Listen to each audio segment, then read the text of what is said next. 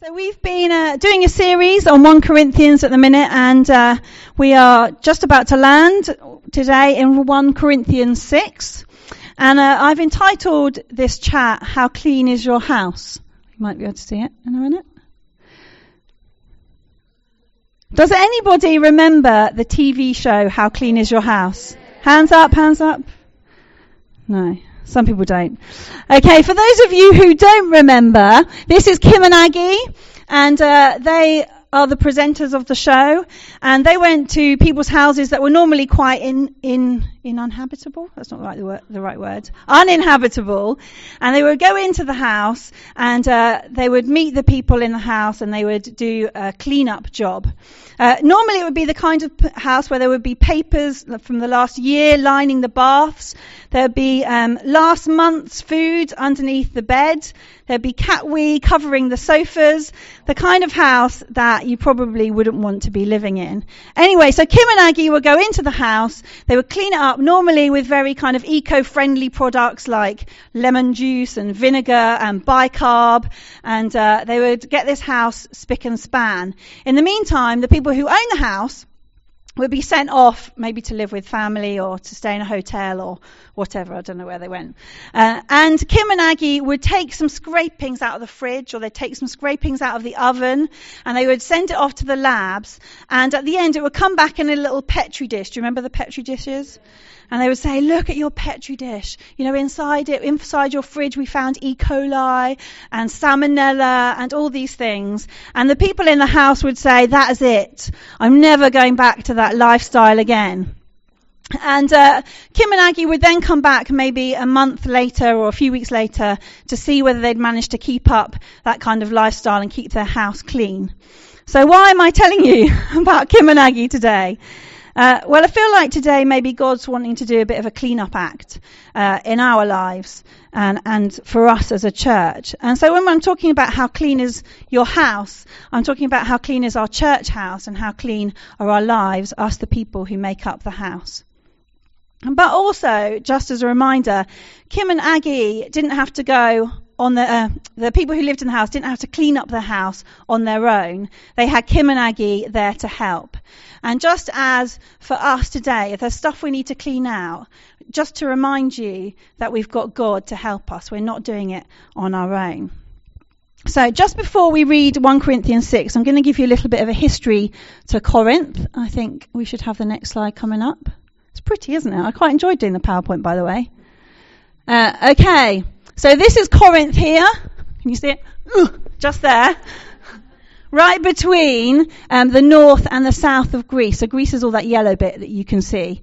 So anyone that was going from the north of Greece to the south of Greece would have had to have passed through Corinth. And also sea traders would have, instead of going all the way round these tricky waters here, they would have taken their ships to one port, taken all their cargo off the port, taken it across the land, and then just loaded it on the other side for where they were going. So at the minute there's a canal that has been built, but back in Bible times there wasn't a canal. Sometimes they'd even take their ships across that bit of land.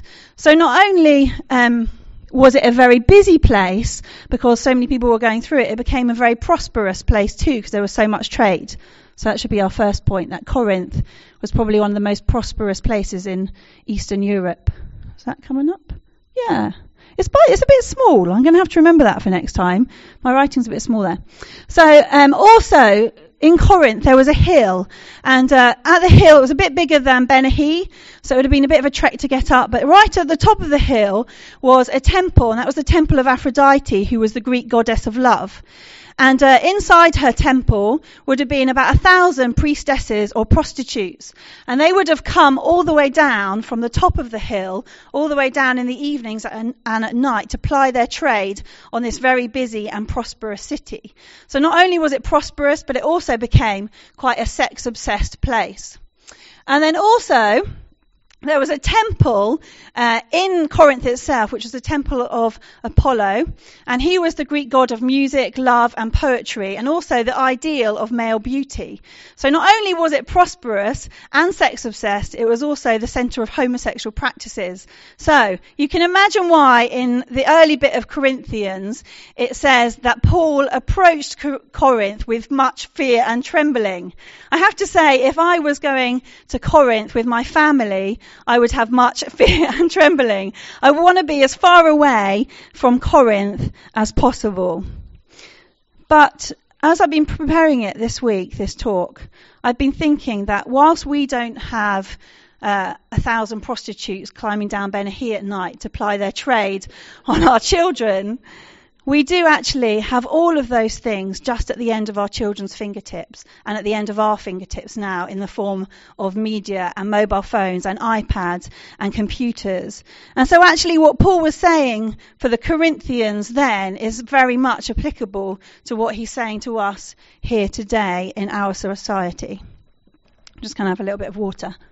It's the kind of time when you get your top lip stuck to your teeth. Do you ever get that? Okay. So, let's read 1 Corinthians 6 together. Should come up on the screen. Oh, back a one. That's it. So, lawsuits amongst believers. If any of you has a dispute with another, dare he take it before the ungodly for judgment instead of before the saints? Do you not know that the saints will judge the world? And if you are to judge the world, are you not competent to judge trivial cases? Do you not know that we will judge angels?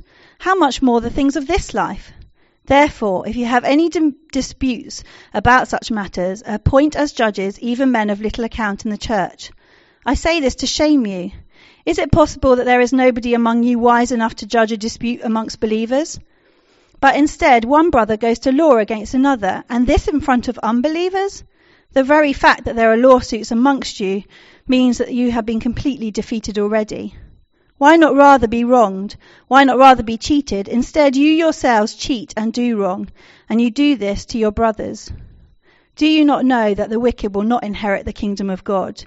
Do not be deceived. Neither the sexually immoral, nor idolaters, nor adulterers, nor male prostitutes, nor homosexual offenders, nor thieves, nor the greedy, nor drunkards, nor slanderers, nor swindlers will inherit the kingdom of God. And that is what some of you were. But you were washed, you were sanctified, you were justified in the name of the Lord Jesus and by the Spirit of God. Everything is permissible for me, but not everything is beneficial. Everything is permissible for me, but I will not be mastered by anything. Food for the stomach and the stomach for food, but God will destroy them both. The body is not meant for sexual immorality, but for the Lord, and the Lord for the body. By his power, God raised the Lord from the dead, and he will raise us also. Do you not know that your bodies are members of Christ himself? Shall I then take the members of Christ and unite them with a prostitute? Never.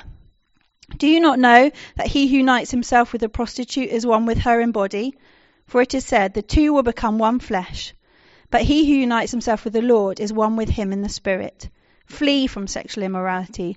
All other sins a man commits are outside the body, but he who sins sexually sins against his own body.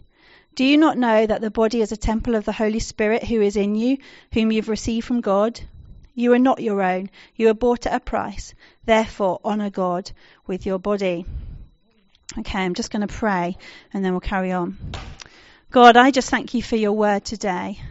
And God, I just pray that as I speak, Lord, that if there's anything painful or anything hurtful, or anything that people might find difficult, or anything that brings up stuff from the past, Lord, I pray that you would be their comfort.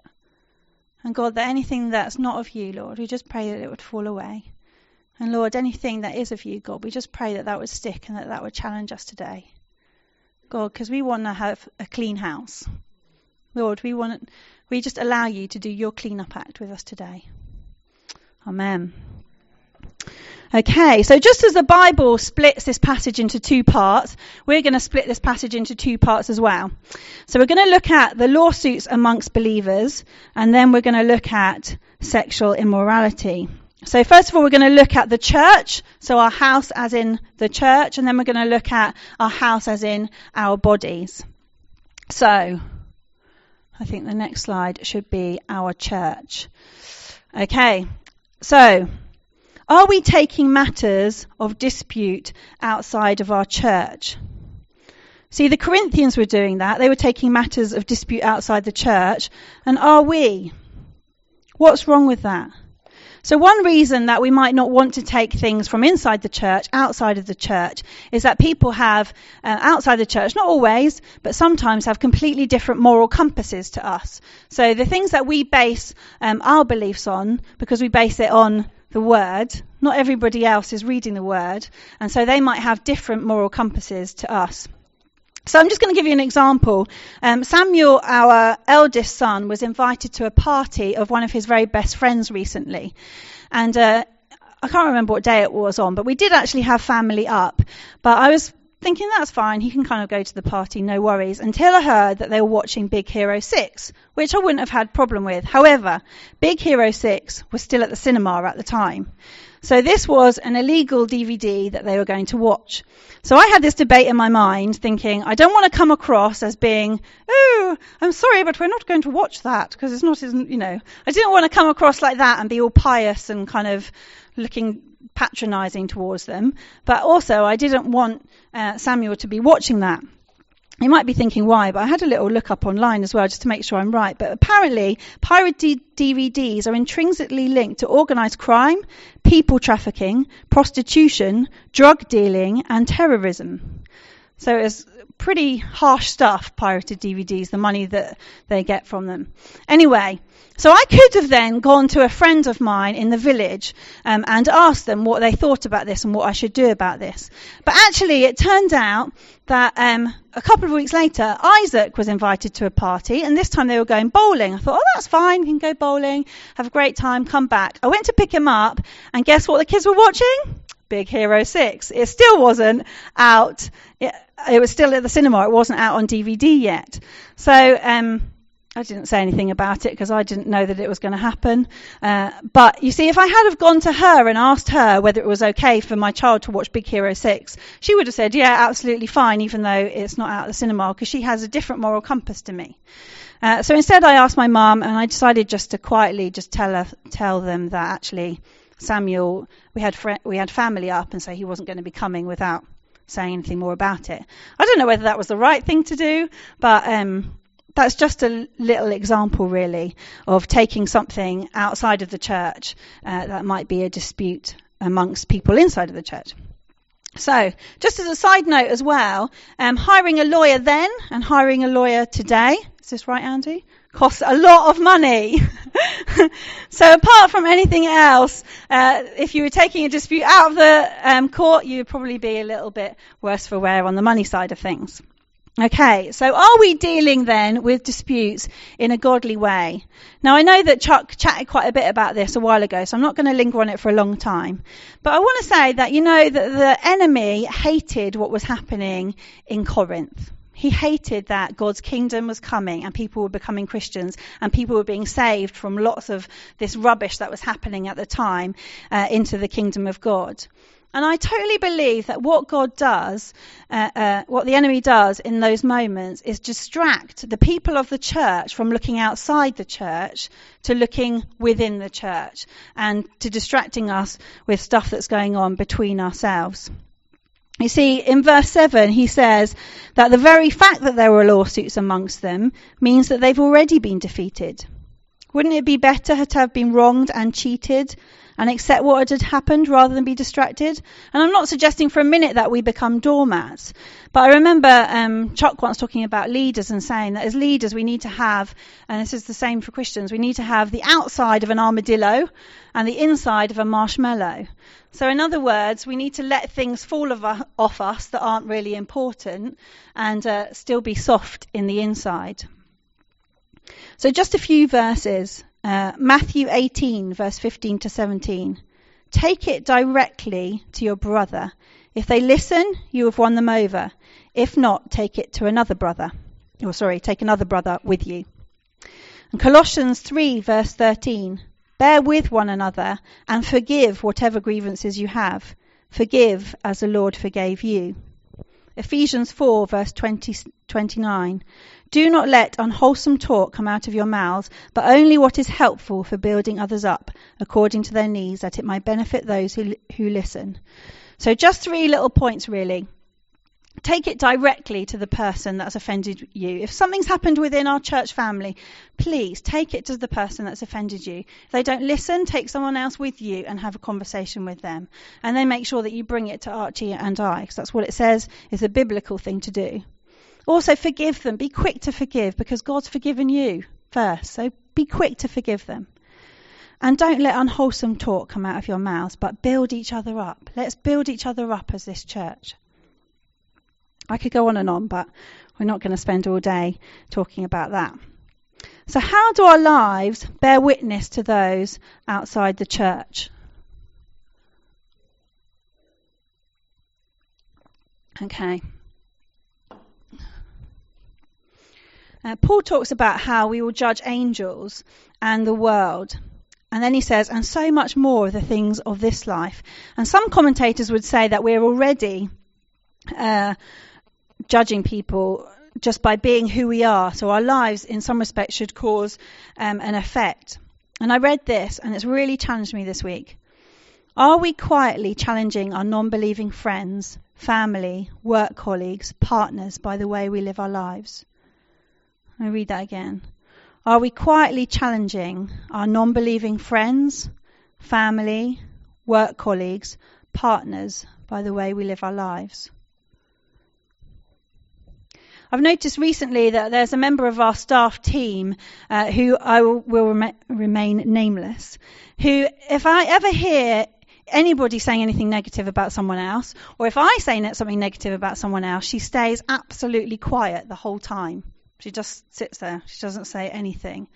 And just by the fact she's sitting there and not saying anything challenges me. So I think, is what I'm saying helpful? Is what I'm saying right? Should I be saying this at all?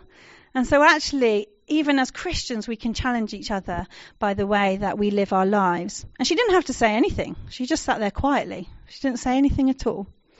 And then I've got another friend who lives in our village, and she uses the Lord's name in vain. So she uses God's name as a swear word an awful lot. And there are 2 things that are very awkward about that when she does so. The first is that I find it offensive because it's God's name and she's using it as a swear word. It'd be like her using my child's name as a swear word or something. But secondly, every time she says it, she feels awkward around me. So we have this awkward moment of neither of us have said anything, but this is a really awkward moment. And that's just a really tiny thing and not a huge thing at all. But I wonder whether the way that we behave around people or who we are around people should be challenging them more. And you don't have to necessarily say anything. We don't want to come across as, patronising or holier than thou or any of that. But are we quietly challenging our non-believing friends, family and work colleagues and partners by the way we live our lives? So before we start talking about our house as our bodies, I just want to highlight to you in verse 9 to 11 what Paul says. He lists a whole load of reasons why people might not inherit the kingdom of God. But then in verse 11 he says, "But that is what some of you were. But you were washed, sanctified, and justified in the name of the Lord Jesus and by the Spirit of God." And I want you just to remember that today, that if any of those things that were listed in that list is something of your past or something of your present, then actually if you've repented, if you said sorry and you've accepted Jesus as your Lord and Saviour, you're forgiven and you're clean. It says in Psalm 103 verse 12, "As far as the east is from the west, so far has he removed our transgressions from us." God, we thank you that is a story for us today. We thank you, God, that if we've accepted you as our Lord and Saviour, and we've said sorry for the dross, sorry for the stuff that doesn't please you, we thank you that today we stand clean before you. Amen. So our bodies. Paul then goes to talk about how many things are permissible, but not everything is beneficial. So is everything that we spend our time on beneficial? Let's just take alcohol as an example. So Jesus turned water into wine, right? So he thinks wine is a good thing. I enjoyed a nice glass on Friday night at our Table for Six. Big up for Table for Six, by the way. Great time we had. But for some people, it might not be beneficial for them. So, for example, we know that it says in the Bible that we shouldn't get drunk on wine. A friend of mine has a father who's an alcoholic. And he decided from a very young age that he wasn't going to drink alcohol at all for two reasons. Firstly, that he was determined that he wasn't going to fall the same way as his father. And secondly, if he was drinking alcohol and his father was there, it wouldn't be helpful for him. It wouldn't have been beneficial to him at all. So is everything that we're doing or we spend our time on beneficial? But I think what Paul's saying more here is, are we being mastered by anything? Which I think is the next point. Are we being mastered by anything other than Jesus? I think that this is his main point, because if we have anything in Jesus' place in our lives, then it's becoming an idol to us. So for example, am I mastered by Facebook? I do like Facebook. I do spend quite a lot of time on Facebook. I keep it to be in touch with my friends, to organise social events, to share pictures with family. But am I addicted to it? Is it mastering me? Do I want to just check one more time in the last 10 minutes whether one of my pictures or my statuses has had a like? Am I being proud by sharing pictures of my children or my beautiful lounge? Or So for me, I think that's probably one of my issues, is that I spend far too much time on it. And so you as a church can keep me accountable when you see me on it. Say, Jude, how much time have you spent on this today? Probably the answer would be far too much, but you're right in challenging me about it. But for other people, it might be something completely different. It might be pornography. It might be masturbation. It might be reading romantic novels. It might be something entirely different. But let's remember that we're not on our own. We're not on our own. We've got God to help us. And he doesn't expect us to do it on our own either. You see, he's given us the Holy Spirit as our helper. And he's also given us one another. He's given us friends. God, I pray just now, Lord, that if there's something in our lives that is mastering us, is in your place, would you highlight it to us now?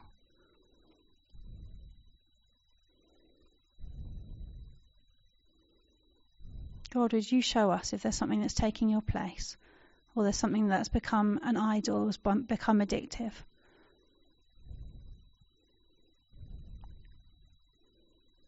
And would you just send your Holy Spirit to be our helper? We thank you that one of the fruits of the Spirit is self-control. And we ask, God, that you just give us self-control. At the end, we always have, as Archie mentioned, a time for us to be able to pray for one another. And if anything at all that's come up there while you were waiting, then please do go and get prayer. I went a few weeks ago about the whole Facebook thing. And it is helpful because it just reminds us as well in those moments when you're spending more time on something that you shouldn't. Hold on, I've dealt with this. I need to bring this back to Jesus. And he does help us. So to summarise what Paul says in the next few verses, he says that our bodies have been bought at a price by God who sent Jesus. When we become Christians, we become one with Christ, and our bodies are temples of the Holy Spirit. He lives in us. So Paul says that if we sin sexually, it would be like uniting Christ with a prostitute. Obviously, he uses this example because it was what was common in Corinth at the time. Let me just also say that sex is God's design. We were watching an Alpha video this week, and Nicky Gumbel was talking about how to make the most of the rest of your lives. And he was saying that God, when he looked down and he saw man and women having sex, he didn't say, oh goodness, what will they get up to next? It was his design. It was his creation. He decided that we were going to be able to enjoy sex, to be able to have children, and for other reasons too. So sex is a gift from God for within the boundaries of marriage, and it's to be enjoyed within those boundaries too. So we're going to look at 2 parts: fleeing sexual immorality and then honouring God with our bodies. So I've just got a couple of examples, really. There are loads more things I could say, and really we just leave it up to you before the Lord as well. But we live in a sex-obsessed generation. You only have to really look at the recent films and books that have been out, like 50 Shades of Grey, which was a top seller and a box office hit. And sex is used to sell anything from a car to perfume. Hello, come in.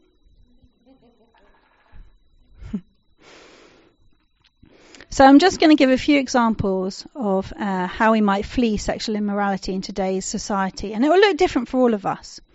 So setting boundaries for yourself, like how much maybe you use your phone and what you use it for, what you watched on TV, what books that you read. Are they being helpful? And be sensible about relationships you have. I could say men only contact men and women only contact women, but that's almost impossible to do because me and Archie have been discussing that in the last few days. And I was reminded in 1 Timothy 5, verses 1 to 2, it says, "Do not rebuke an older man harshly, but exhort him as if he were your father. Treat younger men as brothers, older women as mothers, and younger women as sisters with absolute purity." Let's try and make sure that we treat each other with absolute purity. I was thinking back to when I was a teenager, and there was a book on the go when I was a teenager by Judy Blume called Forever. Does anyone remember that? Oh dear, I'm in a different generation, clearly. Or maybe it was a South of England thing, I don't know. Do you remember it? Yeah. We are the same age, that's what it is, obviously. Anyway, it was this book that was just a kind of teenage novel, but in it there was a chapter that was a little bit, too much description, and everybody wanted to get hold of this book, and everyone wanted to read this book, and you wanted under your covers at night while no one was watching to read this book. And I was thinking about that for teenagers today, it's probably not a book that goes around the playground. It's probably more likely something on a telephone or on an iPad or on some kind of electronic device. And my advice to you would be ruthless. If someone shows you something you don't want to see, walk away. Once you've seen something, you can't take it back. God can heal, but it's so much better to avoid it in the first place. So are we honouring God with our bodies? So as well as fleeing, we need to look at maybe some good practice. And I know I feel like I bang on about this every time that I speak, but be accountable. God's given us each other. Find someone that you can speak to and you can be accountable to. And ask them to ask you the difficult questions. Don't ask them to ask you whether you've had a shower today or whether you've cleaned your teeth. The answer probably is going to be yes to those, but ask them, give them permission to ask you difficult questions. And if you want a list of difficult questions, then Emma Waldridge, our small groups pastor, has a brilliant list that will make your hair stand on end. So if you want a list, then come and find us and we can give you a list. But it's just good, isn't it, God's put us in community. He's given us one another, and he's not done that by accident. He did that on purpose, and that's so we can challenge each other and we can hold each other up. We can encourage each other when we're doing well. Okay, if you're married, make sure you spend time with your spouse. When you do spend time together, make sure you connect emotionally. It'd be very easy just to always put a film on and just sit there. Make sure you chat about what's going on in your emotions. One of the top reasons for affairs is loneliness. And do have sex often. That's permission for you all married couples. Do have sex often and only abstain by mutual consent. This is to avoid temptation from both sides.